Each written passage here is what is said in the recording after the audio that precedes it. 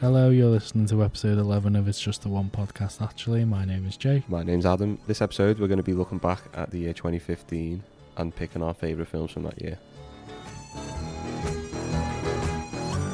No luck catching them swans then? It's just the one swan, actually.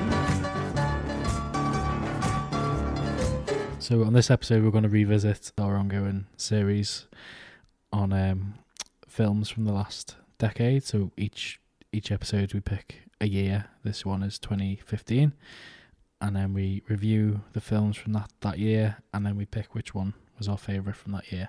So 2015, there's a couple in there that are It's a belter year.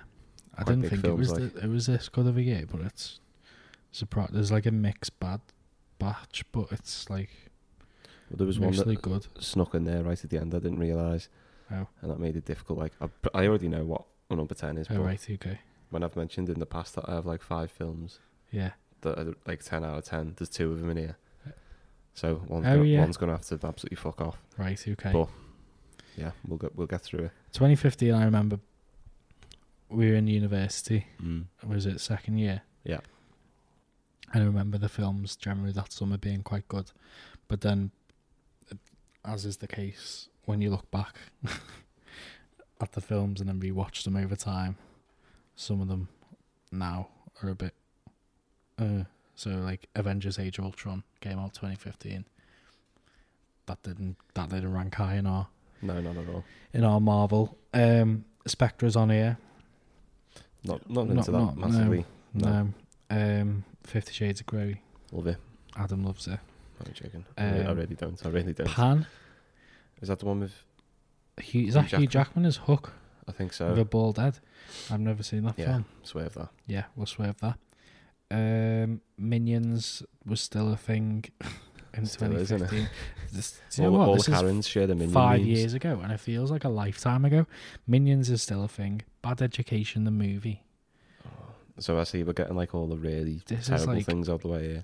I just want to before we talk good things, talk about how shit some of these shit films made it to screen. Terminator Genesis is an absolute fucking turd. It's a shit show, isn't It's so fucking bad. The Terminator franchise is just on its arse, and it has been since number 2. Fantastic Four. it? Oh, that's the remake, isn't it? That was oh my god, that was the remake That completely flopped. by Fox, and I haven't even seen it. No, I don't want to watch it, but the cast was like quite good. Yeah, So it was Miles like Teller, Miles wasn't Teller and Michael B. Jordan, but It made no like one went to 30 see quid. it. And then the people who did go to see it just laughed at it, and then in the end they Yeah. just scrapped everything. And I think it's gone back to Disney and Marvel now. I think that's it for all the shit. San Andreas, so another one of The Rock's. The Rock made his yearly appearance as the same character All right, in every other film. all right. I'm just saying.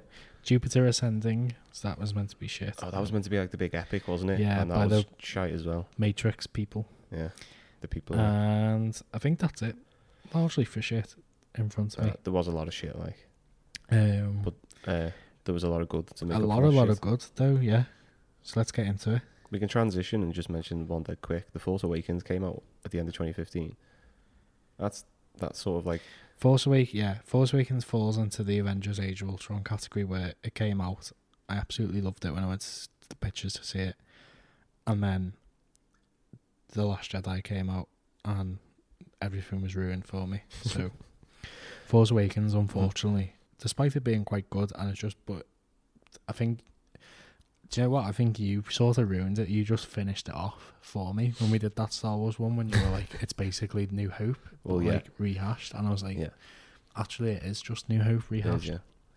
So that film's completely dead to me as well. Yeah. If you'd like to hear more on that subject, go and listen to our 3-hour rant Yeah, on Star Wars. I'm a not few going back up episodes to Star Wars. I'm not trying to avoid Star Wars. But yeah, so Force Awakens come out at the end of the year. That was like the big film of that year. I think it made $2 billion. Yeah, something ridiculous. Rightfully yeah. so, because everyone was just dying to watch Star Wars. But yeah, that falls into the Avengers Age of Ultron category of being a film where it doesn't even fall into the Avengers Age of Ultron category, because the only reason Avengers is so low is because so much good stuff come out of Avengers, Yeah. and the other Star Wars films were all shite, apart from Rogue One, and The Mandalorian. Shout out The Mandalorian. But yeah, we'll get into the good stuff now then, because I'm just getting wound up about Star Wars again. Shall I go first? Yeah, mate, drop us one in.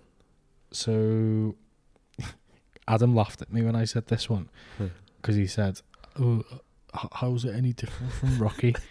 If you've seen Creed, you'll know that it does follow the same tropes as as Rocky, because let's be honest, it's there's only one certain way you can go with a boxing film. Yeah, exactly. So what, when I say is like I haven't seen it because I know I've already seen it in my head. You know what I mean? I know exactly. Like, come on.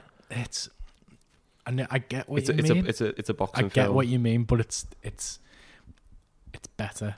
Yeah, I imagine it will be better, but you know, I'm in no rush. Basically, it's better than it has any. Like it's hard to explain. It's so well shot. First of all, so it's by Ryan Coogler, right? Who directed Black Panther. So he did Creed and then he did Black Panther. Right. And it's so well shot and it's so well directed.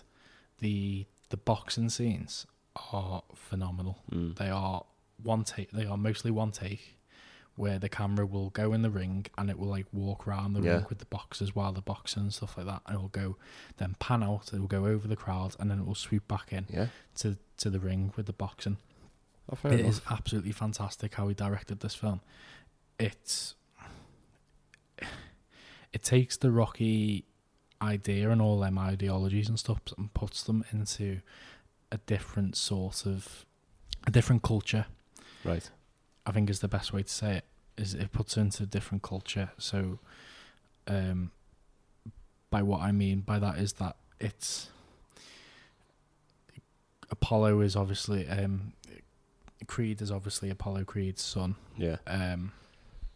Comes from he's like a financial person at the start of the film. He does boxing, like he tries to keep boxing away from his family. He doesn't let them know about it. And then he starts wanting to become professional, but he doesn't want to take up the Creed name. He tries to go under his own name, like a different name. Starts making good progress, sort of thing. Moves to Philly. Speaks to Rocky. Wants Rocky to be his trainer. Rocky becomes his trainer, and then it leaks out into the press that he's Creed's son, and suddenly he gets promoted to the big time. Even though he might not be ready for it, but it does follow the same tropes as the Rocky films, because let's be honest, that's how the franchise continued, and that's why there's like 6 of those films. But it's like a different way of looking at it, sort of thing. It's like it's a new character. Rocky's now the coach, so Rocky. It's hard to explain without actually you watching it. Yeah. So Rocky is now. There's so much character development in that film. So Rocky is now the coach, and he's sort of like in the. He's sort of his characters. Everything that he had is gone. Right. And he's still there. So he's sort of like lost. He's sort of this. I don't want to say he's sort of away from boxing. He's got his own restaurant and stuff. Everything that he's loved is gone. He's just got his pictures and his restaurant left. Yeah. And he has no passion for it and whatsoever. And then this young kid comes along and sort of sparks his passion back into what he loves and stuff, and tries and gets him out and stuff like that. And in the meantime, Creed is trying to become his own person and not live up to his father's legacy and stuff, and wants to go down his own path. But then he realises that there's no shame in going in his father's legacy and stuff. It's quite an emotional film, to be honest. It's absolutely fantastic. Really recommend it. Michael B. Jordan is absolutely phenomenal. He is an unreal actor. Well, I imagine that's probably how we got the part in Black Panther then. Yeah. So from being impressive in Ryan Coogler, he worked with Ryan Coogler on Ryan Coogler's first film, which I forgot the name for. I think it's Fruitville Station, which I haven't seen. And then Ryan cast him as Creed, and he's absolutely amazing in this film. He's such a brilliant actor, especially with his eyes and like his facial expressions and stuff. He's absolutely amazing. He is in he's in boxing level shape. You look at the Rocky films; they're not in like.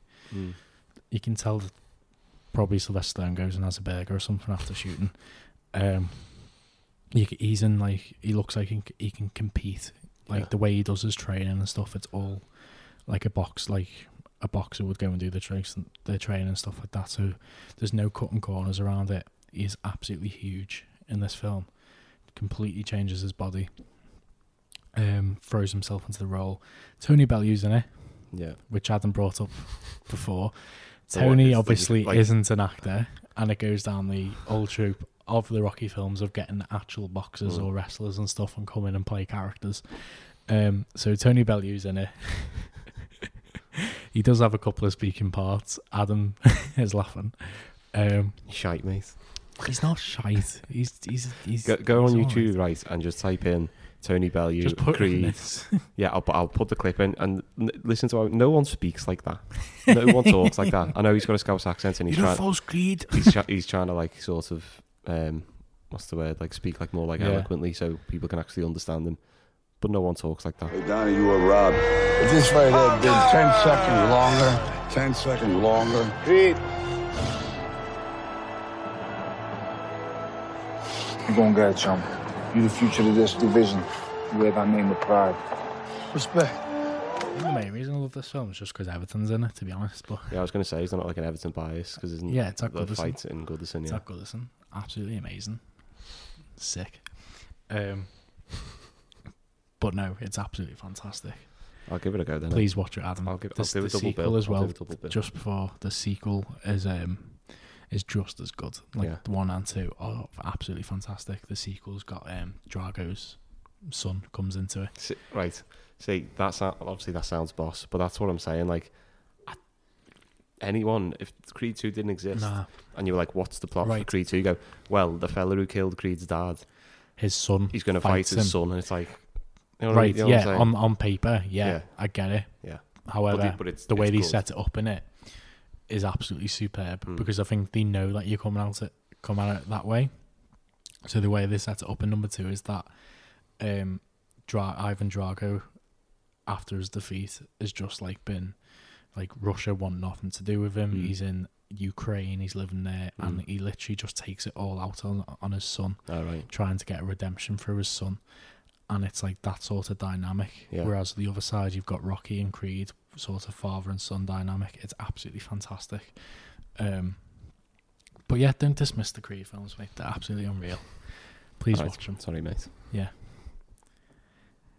Educate yourself. What have you got? I've got, let me just throw one in, like quick to mention. I watched this again recently the other day, Straight Outta Compton. Now that film, right, is fucking phenomenal. Because I'm not into rap. I'm just not. Yeah. It's not my thing. I listen to like a bit of it, but that film's unbelievable. So it obviously tells the story of the first few years of NWA. Yeah. And basically how they all met each other, started the group, and how they got famous so quickly and stuff. But Ice Cube's son plays Ice Cube. He's the image of him, isn't he? Yeah, he is. Yeah, it's like unbelievable. The guy who plays Dr. Dre, like that's like uncanny. Yeah. But it's just the way the story's told. I just think like you can't begin to imagine what it could have been like for black people in Compton at the time, and exactly. You know how horrible it was. But it's like when films depict racism, that's like one of the best examples I've ever seen. And you know, I'd recommend literally anyone to watch it. If you don't like rap music, it doesn't matter. Well, it's one of them, really. Rap music is that everyone's sort of quite dismissive of rap music, saying, "Oh, I'm past my teenage years now. I don't like rap music and stuff like that, hip hop." But it's poetry and stuff for a whole like a culture, exactly. a movement. Straight Outta Compton's absolutely amazing. You're right. It's fantastic. That for scene, all the reasons. That scene, mate, when they're playing like one of the first big shows. I think they're in like Detroit or something like that. Yeah. And obviously they have the song "Fuck the Police," which is about the whole oppression and all. You know, everyone knows what that is. And then the police come in, and it's like you're not allowed to sing that song because you're inciting like violence in crowds and your fans. Like, you are not allowed to sing. If you sing that song, you will get arrested. Yeah. And then like they finish one of the songs at the gig, and then they're all like looking at each other on stage, and then Ice Cube, so like, I can't remember what the line is at the start of the song. I'm not going to say it anyway, but basically tells him to start playing the track. Yeah. And it goes fucking off. Yeah. And like all the police like trying to like get through the crowd, like to get on stage and get it. Oh, it's fucking amazing. Y'all know what the motherfucking police trying to tell us backstage? They try to tell us what the fuck we can't play. Motherfuckers trying to tell us what the fuck we can't say. This the NWA. We do what the fuck we want to do. We say what the fuck we want to say. So everybody, put the middle fingers high in the sky. Until the punk ass cop backstage.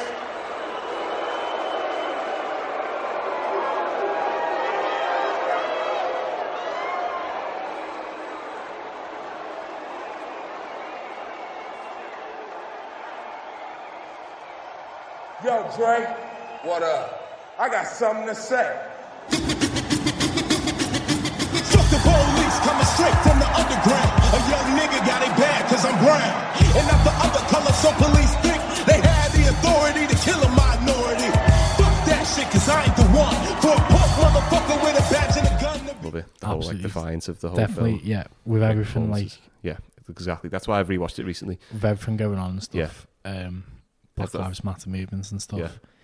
It's definitely on the list for educational purposes. Yeah, there's like so many tools out there you can educate yourself. Yeah. On this whole issue, and films is, are one of the most accessible ways to do that. Yeah, watch black film, watch black film directors. Yeah, watch. Yeah. We were talking about Spike Lee before, weren't we? Yeah, and he's been doing this. He's literally been doing it since the late 80s, early 90s. Spike Lee, Do the Right Thing. Go and watch that. Just go and watch Do the Right Thing. It came out in, I think, 89, and it's the fact that it still has a connection to 2020 is both a shame and an education in its own way. It's absolutely superb film. Do the Right Thing. He's also got Black Klansman on, which come out in 2018. Another one to educate yourself with. Black Klansman actually leans on the side of comedy as well.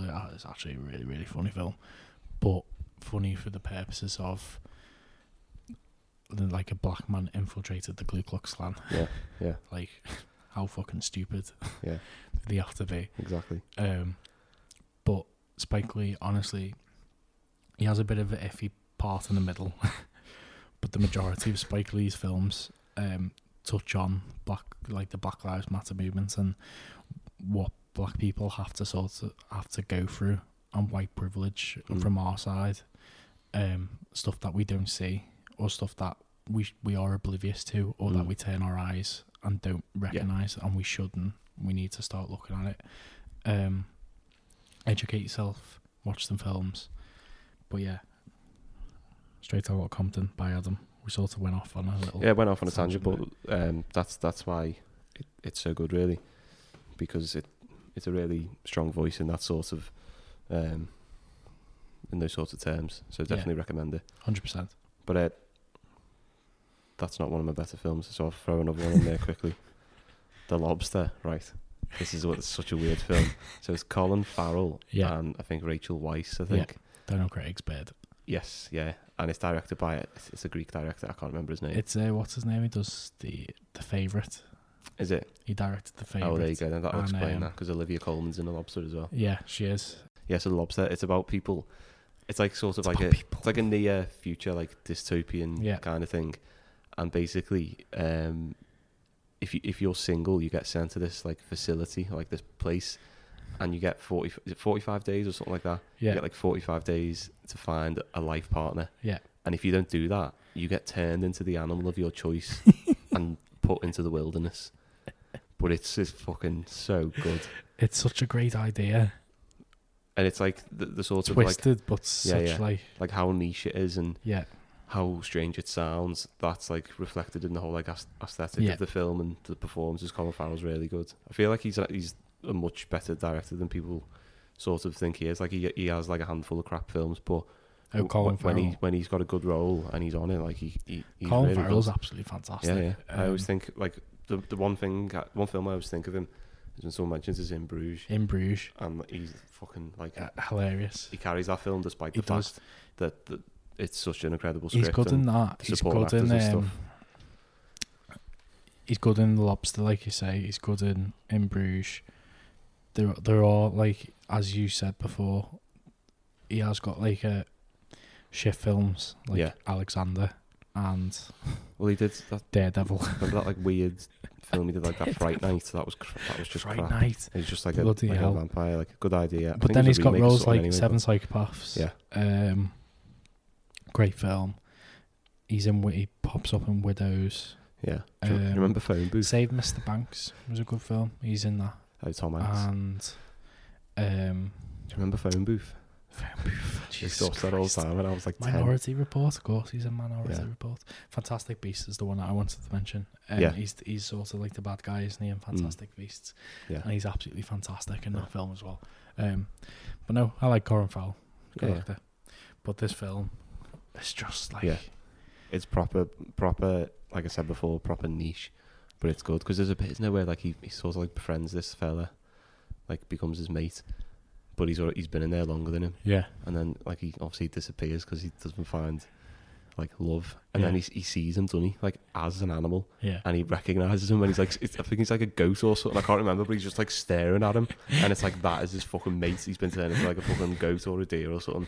It's so good. It's brilliant. Honestly, really, really good film. It's a proper like what's the word? Wouldn't be for everyone, but no, but it's like proper like that's like escapism. Like you want to watch a film that's like, completely different to anything else. Music's very like weird in that film as well. I noticed it's very like I don't know, like builds up sort of thing. Like it's like eerie, isn't it? Eerie, yeah. It's a good word for it, eerie. But yeah, The Lobster. The Lobster, fantastic. Great. Another one, sorry. Go on. True Detective, Colin Farrell. I haven't even seen True Detective, mate. Unreal. None of them. Unreal. One from me. Give us another one. Jurassic World. The first one. The reboot. For no other purpose other than it made me feel like I was 6 years old again and watching Jurassic Park. Nostalgia sells at the end of the day. And, you know, you look at like Lion King that came out recently. Star Wars is getting every other film like under the sun. Like that's just getting blown out of proportion.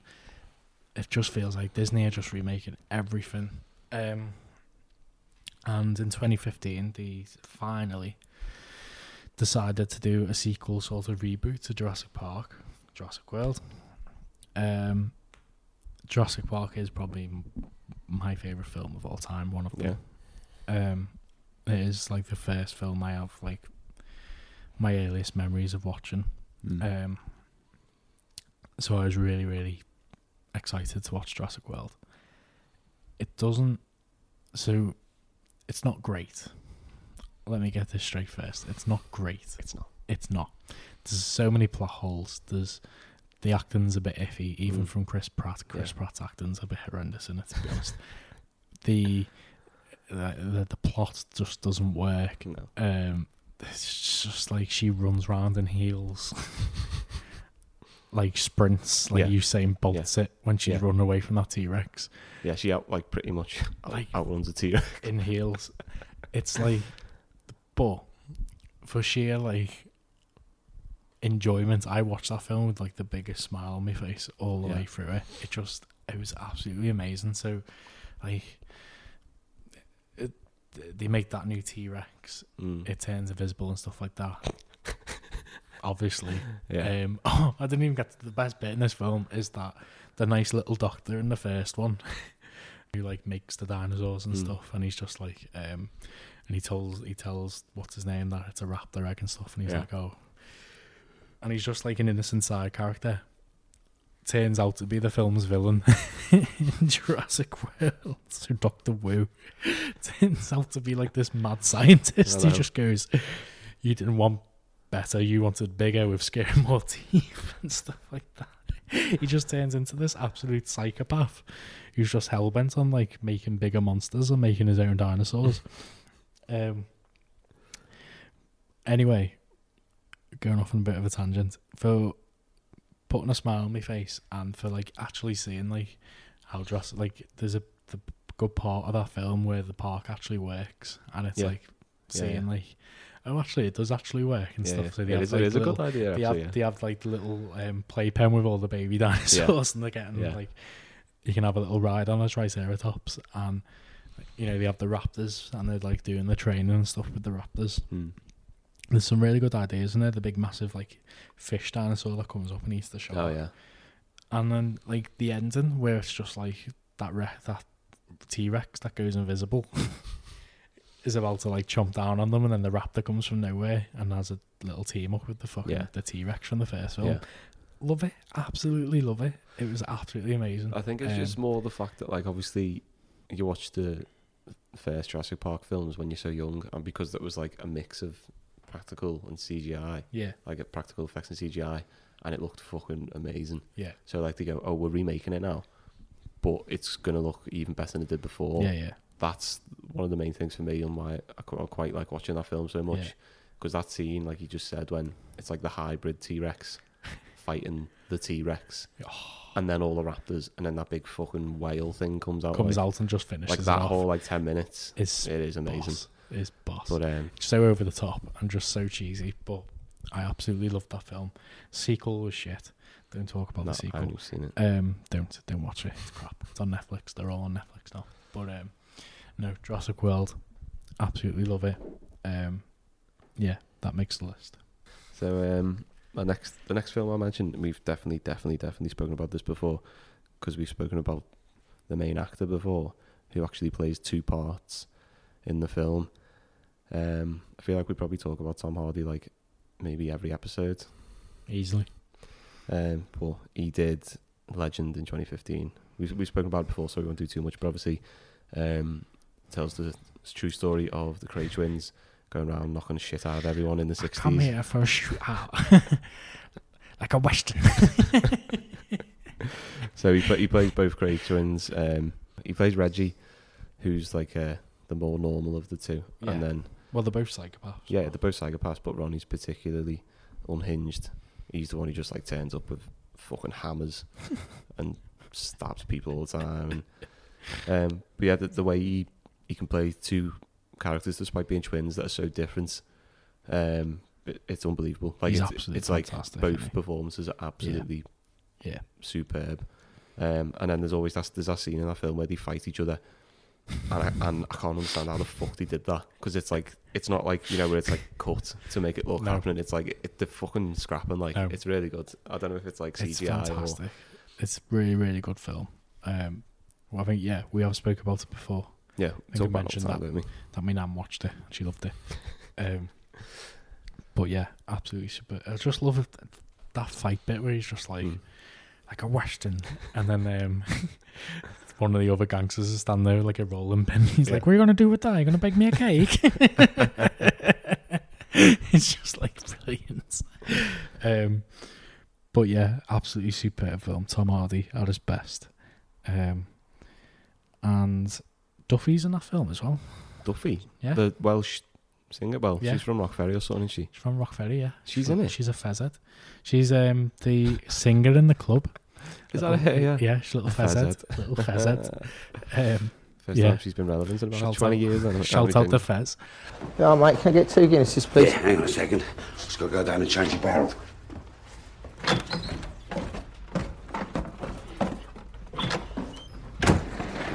Rich, Ron, the Richardsons were unexpectedly engaged, so we're going to look after you. Oh, it's all right. Our landlord's going to change the barrel for me, thanks. You don't mind if I pour myself a pint, yeah? What is that? Yeah, what do you think, Puff? It's a fucking tool. No, it's not. It's a fucking rolling pin. Who are you, Fanny Craddock? What are you do with that? You gonna bake me a cake? You gonna sing me a song, watch me blow out me fucking candles? I come here for a fucking shootout, right? A proper shootout with some proper men. Like Colonel Custer and Geronimo. Have you ever heard of them? No. Because you were too busy in your penny baking fucking fairy cakes, weren't you? Rich, This lot of fucking nonsense to a man. They're fucking nonsense. Get out me fucking way. Go on, get up. Go on, fuck off. Call yourself a fucking gangster. A shootout, right, is a fucking shootout! Like a western. Wankers. Fucking embarrassing. Waste of our time. Fucking waste of our time. But yeah, Legend, we won't go too much into it because we spoke about it before, but it's Yeah. absolutely superb. Cool. And it brings me nicely Go on. into my film. Ah. So Tom Hardy did another film in 2015. Mm. And I think it is probably one of the best films ever. I thought you were going to say something else. Because Really? he's in another film this He's year in as another well. film Yeah. in 2015. Yeah, we'll come on to it. You do yours. Oh, he is? Yeah. He's in that other film as well? He is, yeah. Oh, 2015 is Tom Tom Hardy's Hardy's the year. man, yeah. But this film is actually... Yeah. So, Mad Max Fury Road. Another reboot. I wanted... It's not a reboot. Yeah. It's a sequel. Well, yeah, same as Jurassic World. Like, well, yeah, it's just, but it's like... He's playing the same Mad Max as Mel Gibson played. Yeah, but like, I'm saying, like, a reboot is in the fact that it's been, like, 25, 30 years? We'll say... Since the last one. Okay, we'll say... A continuation. A re-sequel. Continuation. Okay. We've got a lot of them, actually. This is, like, the one that nobody probably asked for. Yeah, it sort of came out of nowhere, didn't And it? then, at the end of it, everyone was like, okay, when are you going to make more of them? For anyone who doesn't know, Mad Max was a series in, like, the 80s, I want to say. Mel Gibson's first role, one of his early roles, where it's set in a dystopian future where the world's run out of water. It's like everywhere's a wasteland, and there's just, like, clans, and there's, like, loads of interbreeding, and there's, like, fight pits, and it's just, like, an absolutely disgusting world. Like, horrible. And George Miller, the director, made, I think, 3 of them, and then stopped. And then George Miller sort of went on to make, I don't know if you know this, so George Miller, who makes the most violent films ever, made Babe. Pig in the City, Babe. And Babe 2. He got hooked after the first one, didn't he? So he made Babe, Pig in the City, Babe 2, and then he made, he made Babe, Babe, Pig in the City, and then he made Happy Feet, and Happy Feet 2. What the fuck? So he made 3 Mad Max films, 1979, 1981, and 1985, the last film, Beyond the Thunderdome. And then he made The Witches of Eastwick, Babe, Pig in the City, Happy Feet, and Happy Feet 2. What the fuck? So, like, films that you just couldn't be further from Mad Max. And then his last film was Happy Feet 2, 2011, and he made Happy Feet, the first one, 2006. So his last, like, live action film was 1998, Pig in the City. He hadn't shot live action since 1998. Yeah. So 2015 comes along. He revisits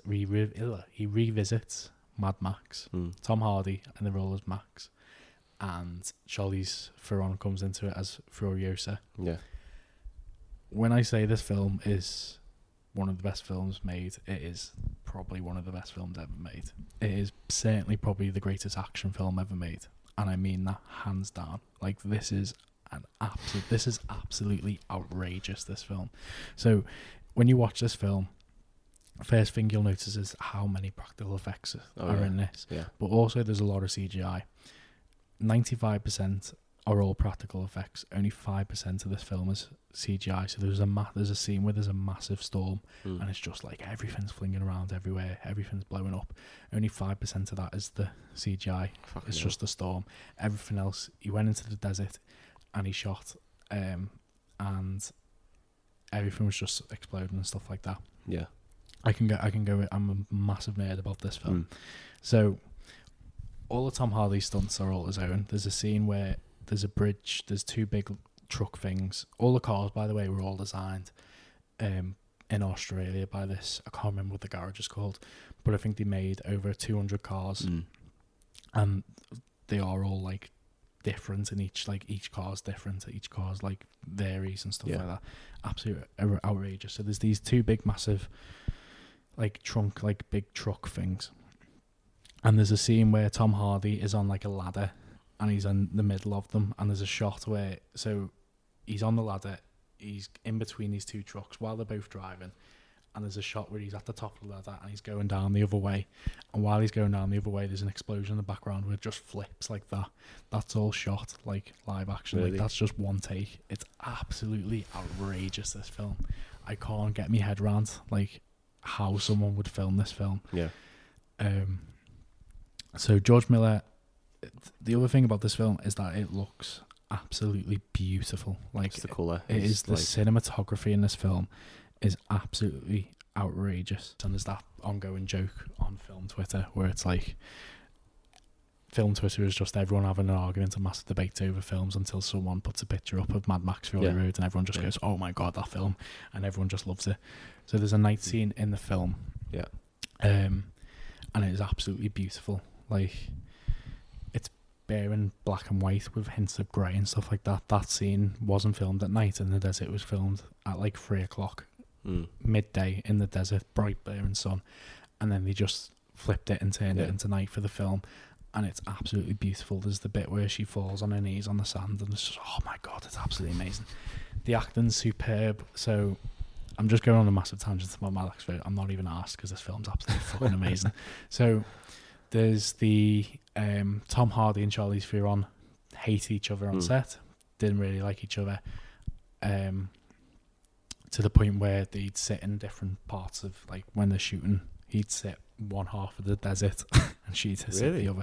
Like, didn't want to be anywhere near each other until they finished the film, and now apparently they're best of mates because of it's sort of like the equivalent of going to war apparently, and then like coming out of it, and like you've both been through that sort of that grueling. Like Charlize Theron is quoted as saying like it's the most grueling film shoot she's ever done. Like it was absolutely horrible, but the results speak for themselves. So yeah, Charlize Theron's absolutely amazing. She plays Furiosa, who's sort of the main character. So Mad Max isn't even the main character of this film. He's sort of like the side character. She is classic like Ripley from Alien sort of character. Strong female lead, absolutely fantastic. Charlize Theron just knocks out the park. One thing I want to say about the film is the editing. The editing is absolutely beautiful. So obviously editing and action movies, they sort of, it's like so fast paced and they have to sort of like keep up with the action. So there's like John Wick films do it quite well where they make sure they get all the action and all the stunt work into the shot and try not to edit it too much. So for this film, George Miller actually asked his partner to edit the film. So his partner, Margaret Sixel, she'd only worked on the Babe films and the Happy Feet films. She'd never edited action before. Never in her life edited action. And when she was asked, when she asked George and said, "Are you sure you want me to edit this film? It's an action film," and never edited an action film, George Miller apparently turned around to her and said, "That's why I want you to edit it. I want this film not to be edited as an action film. Should be edited," and it's not. It's just absolutely big wide angles, big wide takes, everything in frame, explosions everywhere. It's absolutely, it's mad. It says what the titles in it. It's absolutely madness. This film, it's unreal. Well, what you're saying then, you talk about the editing. She won the Oscar. She won, for it. Of course she did. She won the Oscar for best editing and also the sound mixing as well. So like the whole gelling of the film, literally. It's literally because he turned around because she'd never done action before, and it just works so well. So she refuses to cut on like to get closer into the action. She just wants everything on this big wide lens, swooping down, big massive angles, all shot like practical. Like there's no CGI or anything whatsoever, hardly, other than the storms and stuff like that. and everything's on these big massive ads. There's a fucking guy and he plays guitar with a have you seen the guy? Yeah, And he's like on the front of that massive truck. a massive truck with massive fucking speakers behind him. He's got a guitar and the guitar's got a flamethrower on it, so when he's playing guitar the flames come out. That's all practical, mate. Yeah. He actually had the music you can and see stuff like behind him. on the behind the scenes stuff of that film, all the cars, like all the detail on the cars is like real, like all the bits like fucking like hanging on, like flying off. Yeah. And there's like how many like cars in like, do you know what I mean, in one scene. So obviously for people who haven't seen it, it's the whole film's pretty much just a car chase, isn't it? Pretty essentially much. Yeah. Obviously there's more to it than that, obviously, but like a lot of the scenes involve the cars chasing each other and people fighting between them and shit blowing up and all that. But it's absolutely it is carnage, isn't it? He literally grabs you by the throat and just doesn't let go until it ends. It's absolutely carnage. Well worth a watch. You don't have to watch the other Mad Max films. I haven't seen the other Mad Max films. I don't want to watch the other Mad Max films. This is just perfection for me. It's absolutely amazing. Mad Max Fury Road. No, it's brilliant. There's not much more I can say there really, because you've absolutely fucking you've made love to it. But you mentioned just like how it looks, the cinematography and stuff, but I've mentioned a few times like the colour palettes on films, but like this film, the oranges, it reminds me of like Blade Runner 2049. Oh yeah. But obviously this is before that. Yeah. Like the whole orange scale of the colour of the film. Yeah, and the blues and the night. And the blues, the way because they contrast each other. Oh my god. It's amazing, it looks beautiful. Recommend it. It's just dead fun to watch as well. So it's on Prime. So there's no excuse for you not to watch it. It's on stream. It's on Prime. But I was about to say, if you do watch it on Prime and want to watch it again, like buy it. When you buy it, there's two versions that come with the Blu-ray now. So there's the normal standard version and there's a black and chrome version. Really? So it's obviously like black and white, but instead of whites, they're chromes. Yeah. And it's oh my god, it's just it's just so. Oh. That's boss.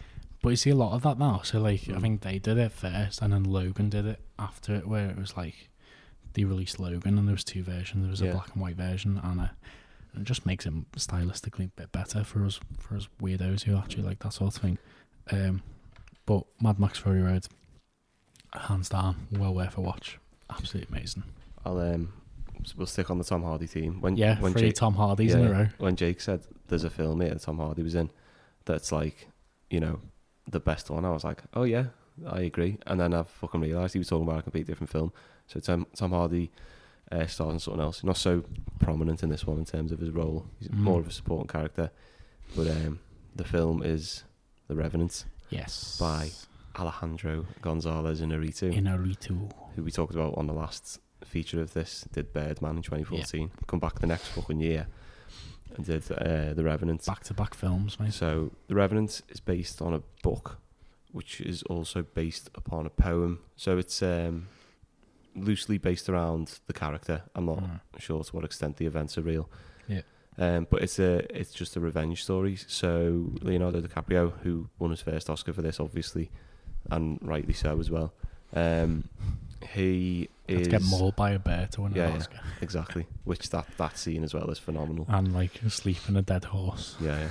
So he gets attacked by a bear, and then he's like becomes a liability for the whole like crew, and they're constantly being chased.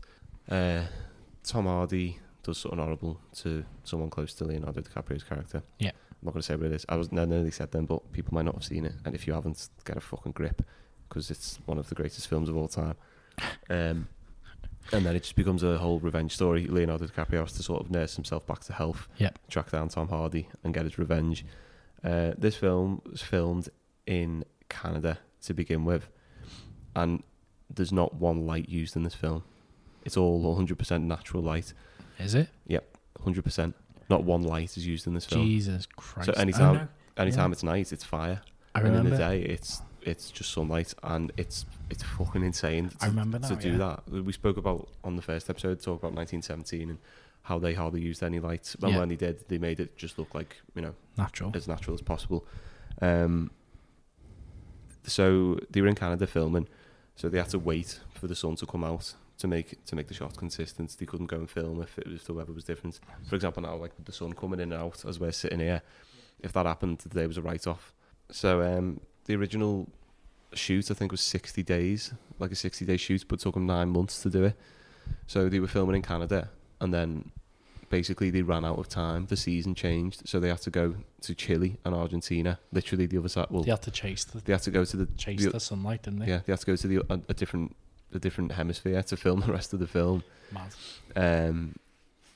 So that alone, that feat in itself, is unbelievable. It's the speaks cinematography. about this in that round table that we recommended, isn't it? So he's like, I think he's talking to Tarantino about it, because he did the same with Hateful Eight, didn't he?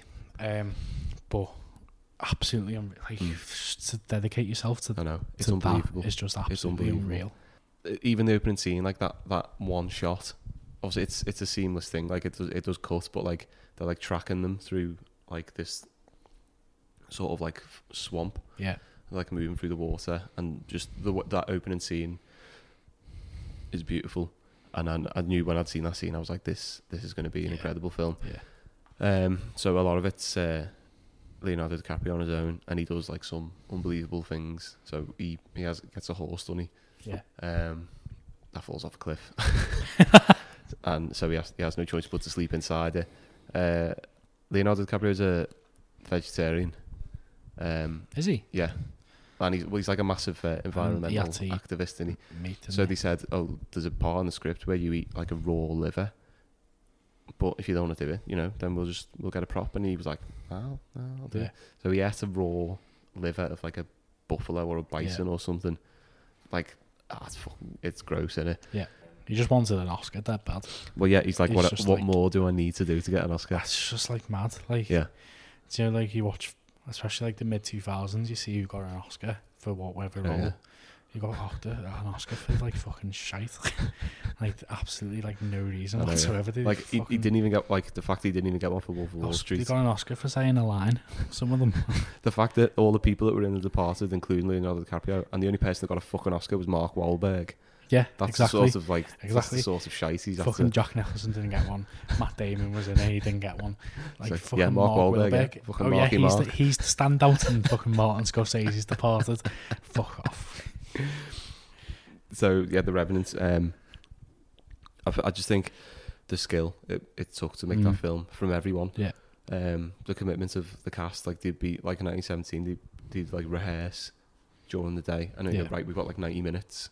Let's go and get the take. If you don't get the take, you got to wait a whole extra day. To go and do it. The cinematographer, I can't remember his actual name. I just know his nickname on Instagram, like Chievo. I know what you mean. Yeah. And he's always putting pictures up, and they're like beautiful. And it's all the same thing, like no lights. He just goes out and like not even like when photographers go out in golden hour, it's like his own fucking time. He just goes, that looks good, and then the photos he gets, like the best photos I've ever seen. And he destroyed The Revenant, like in a good way, obviously. Absolutely superb. Like the best. It's one of the best films cast for ever. that film. I just want to talk about the cast. So you mentioned Leonardo. Tom Hardy obviously is in it. He plays the bad guy. Yeah. The nasty bastard. But he's absolutely superb in it. Tom Hardy's absolutely fantastic, as he is in the other two films that we mentioned. Domhnall Gleeson's in it. Yeah. General Hux from the Star Wars films. He's absolutely fantastic. Also plays a general, sort of, in this. He does, actually, yeah. And he's in another film that I think Adam's going to mention a little bit. And Will Poulter is in it. Yeah. You wanted to talk about. You recognise him from We're the Millers. Yeah, so We're the Millers. Will Poulter's in that. And he was also in, I don't know if anyone remembers it, because I watched it for some strange reason. Channel 4 used to have a comedy sketch show with kids. Shit, yeah.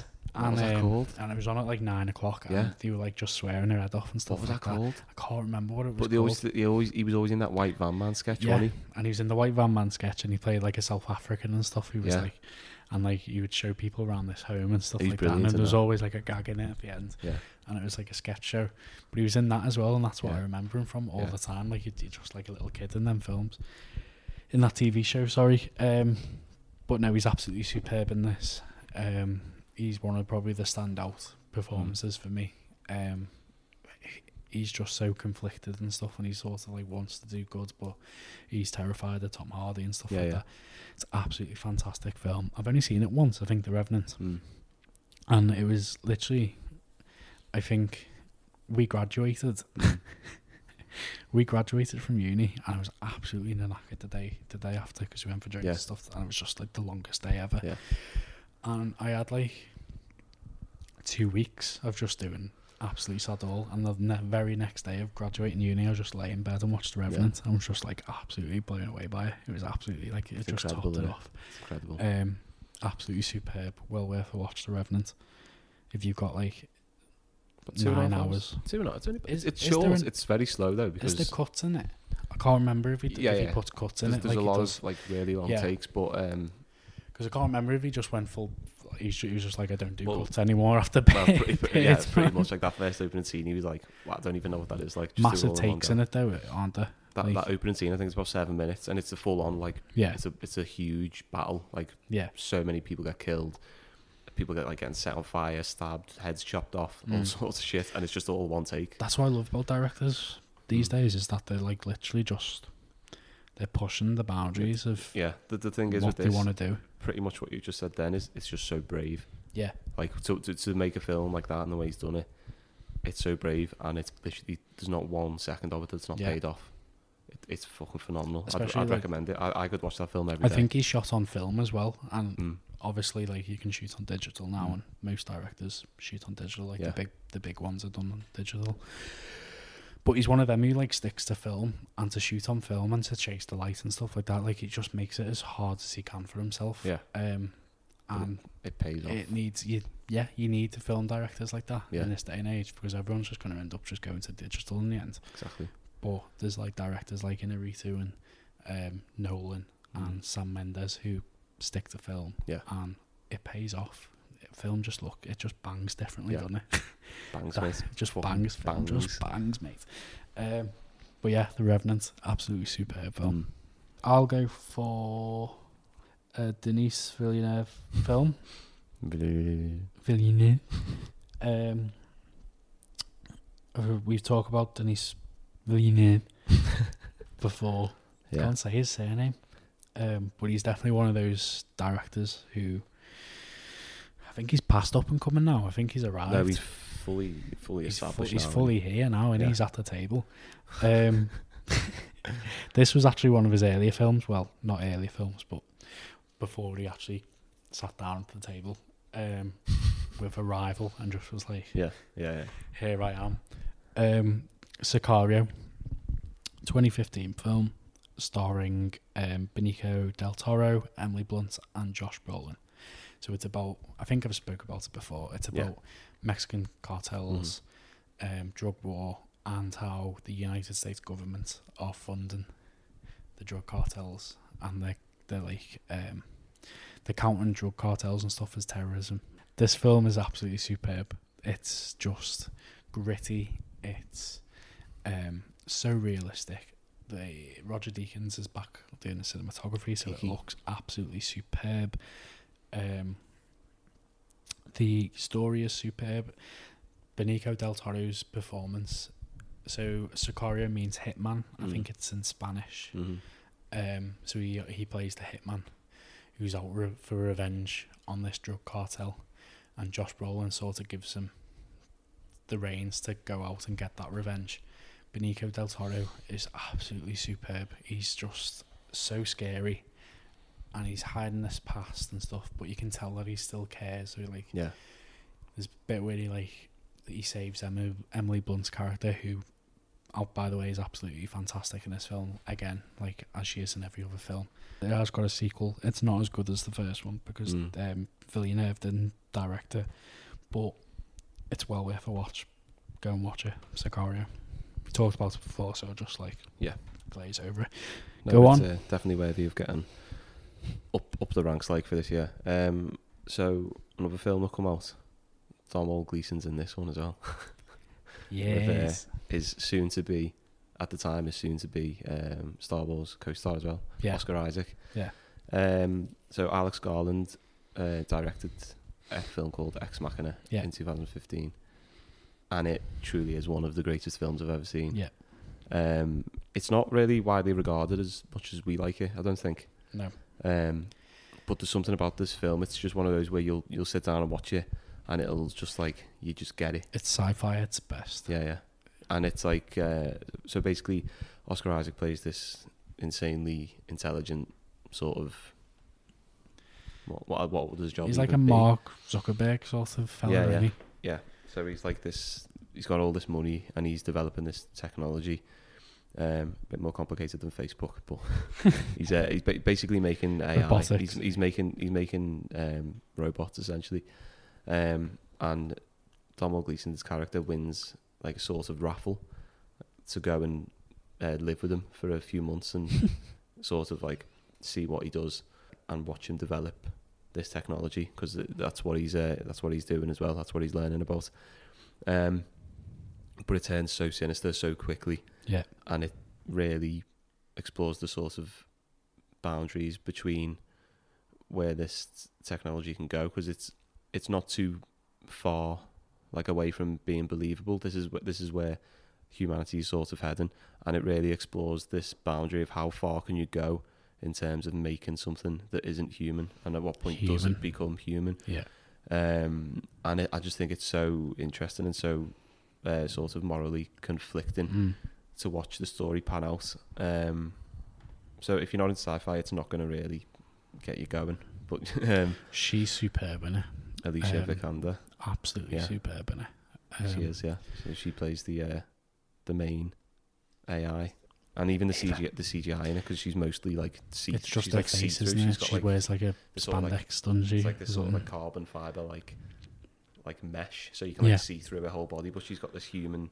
Definitely falls into that sci-fi category of pushing the boundaries of like generic sci-fi and asking questions. It falls into like the Black Mirror category of like asking questions about humans, like you say, how far can someone create something that's human, and how far does it believe that it has the right to be human, and like the whole like all the ethics of the debate. Like how fair is it to create something that develops its own sort of conscience and its own choice? Yeah, it's quite scary, to be honest, when you get into it, but absolutely fantastic. You know, there's only three characters. There's a few, people popping up here and there, but it works too when it's it's completely isolated, and they set that out from the start. Like when he goes to his house and he's like, "Oh, we've been flying." What's he say? He's like, "Oh, when do we get like into his like land? Like he owns all this land." And he's like, "You're in it." And he's like, "We've been flying over it for like the past 2 hours." Yeah. There's like there's fucking no one there. It's just these 3 people. Well, 2 people and a robot in this house. And the tension builds. It sets itself up for a really good last half hour. Yeah. But yeah, I fucking love this film. Superb. I really do love it. I'd recommend it to anyone. Like if you're not into sci-fi, it doesn't matter. It's just a full like conflict, and it gets you thinking. It's interesting. Superb. I'll give a couple of honourable mentions actually before I get into this. So, looking at this, Fast and Furious 7. No. Fast and Furious 7. Nope. That was Thingy's last one. Paul Walker. Because that song come out, didn't it? Wiz Khalifa. Charlie Puth. See you again. The memes. Well, I shouldn't laugh, but Vin Diesel, right? I just remembered this at the time. Every interview he did, like Jonathan Rosso, Graham Norton, he'd just break out and start singing that song. Really? Like, oh, mate, that's really, too much. but like really badly as well. Like, he's so weird. He's dead weird. He is dead weird. But he'd just break out and start singing that song. And he'd be like, did he do like the Wiz Khalifa rap Christ. as well? Like Fast and Furious 9, I think, is the next one. Going to space. With John Cena. Going to space, yes, mate. Of course they are. Give me that. Pitch Perfect 2. I like Pitch Perfect films. I haven't seen them. Man from U.N.C.L.E. Good film. Henry Cavill and Alicia Vikander's in it as well. Inside Out, Pixar. The Martian. The Martian, absolutely yeah. We've spoken about The Martian film. before. We have spoken about The Martian before. Thing, yeah. Martian's unreal. Ridley Scott, Matt Damon, after Interstellar, like literally a year after Interstellar, he's still in space. He's still in space. Mission Impossible Rogue Nation. Mm. I've spoke about Mission Impossible films before. They are absolutely fantastic films. And I think Rogue Nation is probably the second best one. I think the latest one's probably the best one. Mm. But it was for a bit the best Mission Impossible film. The last two are unreal. Yeah. Ant-Man. Yeah, I mean, it was good. Paul Rudd, we've covered that fantastic. one, haven't we? Bridge of Spies is a good watch. The Witch, I hear, is good. The Witch? Yeah. People have told me The Witch is good. I'll take their word for it because it's horror. And The Big Short, good film. Room with Brie Larson, she won the Oscar. That was a good film, quite emotional. And before I get on to my last one, Southpaw. Yeah. Jake Gyllenhaal literally went from Nightcrawler to Southpaw, so he went from a skinny dweeb to like heavyweight. Absolutely Mike Tyson, motherfucker. Southpaw's fantastic, actually. It's well worth a watch. I know I did Creed before, so I didn't really want to put it in the top 5 as well, 2 boxing films. But really, really good film. Jake Gyllenhaal at his best. He's just such a good character actor. Well worth a watch. And that comes on to speaking about people who just like mould into their role. Black Mass come out in 2015. Johnny Depp. So everyone who knows Johnny Depp knows him basically for Pirates of the Caribbean, really, innit? Jack Sparrow. And he was quite popular in the 90s from Hell. And he did loads of boss films in the 90s, like Cry Baby, From Hell, Sleepy Hollow. A lot of good films. Sleepy Hollow is a fantastic film. Anyway, he sort of, I want to say he sort of got like lost in the Jack Sparrow role, and that was the only thing he was doing for years, like, wasn't it? Obviously he enjoyed it, and he was amazing. The first 3 Pirates of the Caribbean films. And he do the Alice in Wonderland films as well. Yeah. So we just do these films where he's just like basically Jack Sparrow. Willy Wonka as well. Like Willy Wonka. He just started playing all these really eccentric. Yeah, and it just people really got boring in the end, didn't it? And I think he realised that himself, which is why 2015 he did Black Mass. So leaving I think he's wanted to break free of Jack Sparrow and his clutches and go back to probably doing a role he was known for in like the 90s and stuff, and just something he could probably sink his teeth into. And that film come along in Black Mass. So this is the film about James Whitey Bulger, who was the leader of the Winter Hill Gang and controlled most of organised crime in Boston during the 70s and the 80s. Really horrible man. Part of the mafia, known for many of people's murder or having an involvement in it. He was absolutely sadistic. And Johnny Depp literally just falls right into this role. You wouldn't even think it was Johnny Depp. He is absolutely terrifying in he's this role. He's unrecognisable as well. He's he has like, he has these like piercing blue eyes. He's bald on top. He's absolutely terrifying in this role. There's a scene in it with what's his name? Hopper from Strange Things is in it. David Harbour's in it. And they're sitting around the table and they're all like part of this organised crime thing. And Johnny Depp's character's sitting there and he turns to Hopper and says, "This steak is absolutely phenomenal. Like, oh, you've got to tell me what do you put in? Like, what's your secret to this steak? What makes it?" And he's like, No, I'm not telling you. It's a family secret and stuff." He goes, "You've got to tell me what's in this steak. It's absolutely small." So like David Harbour's character like leans in and goes, "It's just a little bit of this and like a bit of garlic and a little bit of soy and stuff like that." And leans back and everyone's like smiling. Yeah. And it cuts to like Johnny Depp's character and he's like, it's straight, like dead serious. Yeah. And he goes, "You just give away that." Yeah. He's like, he went into family secret and he was like, a little bit of this family secret this day. Next day you can be giving away cops like how much I'm making and stuff like that. End of the day you don't like, you don't fucking say anything and stuff like that. Yeah. And he's just like absolutely terrifying. This guy's like sweating and stuff, thinks he's about to get killed. And in the end, he just like sits back in his chair and goes, "But it's a great fucking steak," and starts laughing and stuff. And everyone's just like, "Fucking hell!" He's Sort of like absolutely terrifying. You know, like Joe Pesci levels in Goodfellas. Joe Pesci, absolutely. Like, he reaches that level. Like fucking psychotic. Like Psychotic. He'll be having a joke, and then next minute he's fucking stabbing you in the neck with a pen. He's absolutely deranged. Like, I can't even explain. I haven't seen it, to be honest. I've really the cast is really good. So I'll just go through the cast. It's quite a little bit. It's an odd cast. So Johnny Depp is in it. He plays, obviously, as I said before, the Whitey. He plays Whitey. So Joel Edgerton's in it. Absolutely superb actor. He plays sort of like the FBI agent who's like tasked with handling him. Yeah. But sort of becomes involved sort of way. Benedict Cumberbatch is in it as the mayor, who is also Johnny Depp's brother.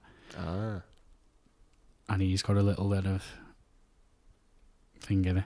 Kevin Bacon's in it, obviously. So like, this is your 6 degrees of Kevin Bacon to link all your actors. David Harbour's in it, as I said, and Peter Sarsgaard, absolutely fantastic actor, and Dakota Johnson from Adam's favourite film, 50 Shades of Grey. It's not going to go away that now, is it? Absolutely fantastic film, Black Mass, well worth a watch. Not sure if it's on any streaming sites, but it's there. It's somewhere. It's probably cheap. If you look in the right places, you'll always find the film. But that's not dodgy. Well, it's true, but you know, we're reputable. Look in the right places and you'll find the film. We're reputable film fans. We pay for all of our Don't films. advertise the dark web on this podcast, mate. You can buy it on DVD for about £4, probably. That's what I'm saying. Yeah, gone on to a lot of films. There's one more we'll talk about, but we won't go into great detail. Yeah, because it's a film by Tentin Quarantino. Tentin. Tentin and Quarantino by written director. We will talk about Tarantino in depth at some point in the near future, so we won't go into this. But yeah, we do want to revisit the episode where we did for Christopher Nolan. Deep dive. Yeah, we'll do that for Quentin. He's next on the list. So he did The Hateful Eight in 2015. It was just like a 3-hour epic western. It's like a stage play, wasn't it? Mm-hmm. Well, the film's that long. About maybe 2/3, 3/4 take place in one room. Yeah. The cast is phenomenal. The sort of collection of people in that film, and obviously you know what you're getting with Tarantino. The way it's written, the way it builds up, how engaging all the dialogue is. You know what you're getting. But we won't go into great detail. And the only reason we're not doing that is because we'll talk about it in the future, and it's neither of our number ones anyway. Yeah. For this year, so yeah, Hateful Eight. We'll come back to that. So now's the time. What's your number one film? Just a quick one on The Hateful Eight.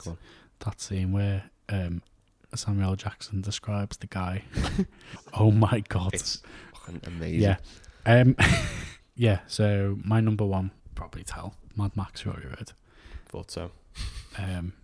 Yeah, greatest action film ever made, hands down. Yeah, I mean, I'm not going to argue with your choice, but that's not mine. My film from this year, well, it's annoying because I had 2 films. So 2 of my 5 like most highly regarded films both came out on this year. Obviously I can't pick both, but purely based on skill and how the film's been pulled off, I'm going to pick The Revenant because it's over probably Ex Machina? Yeah, I am. Just based on what we're talking about, Ex Machina is phenomenal. It gets you thinking. But it's a really Revenant's it's a film that sticks in your head. But The Revenant, the skill that's required to pull off something like that, I can't see it being done. I think both picks many times, filmmaking wise. Well, yeah, both top of their game on a technical standpoint. Yeah, that's why we've picked them. Absolutely because unreal. They're like they just stand out, and stuff like that doesn't come along every year. No, you know what I mean? Well, it doesn't come along every year. It comes two out twice in 1 year. I know, yeah, it's like a bus. Yeah, but yeah. So we're into the second half of the decade now, aren't we? We've got 4 years left to go. 4 years. So they're getting a bit. And then we'll have to pick one after all. Getting a bit fresh in the memory now, aren't they? Yeah. But yeah. We've got 2016 next, and then we're slowly creeping up to the end of the decade. We're slowly creeping up to 2017, which is the episode. It's the episode. It's some of the goats in there. Vintage, yeah, mate. Vintage. But that was 2015. Yep. I've been Jake. I've been Adam. Yeah, we haven't done that one before. Yeah, thanks for listening. Thanks for listening. Cheers, Jake. Cheers, Adam. Bye, Mum. Bye. In this wasteland, I am the one who runs from both the living and the dead. A man reduced to a single instinct. Survive. As the world fell, each of us in our own way was broken. It was hard to know who was more crazy. Me or everyone else.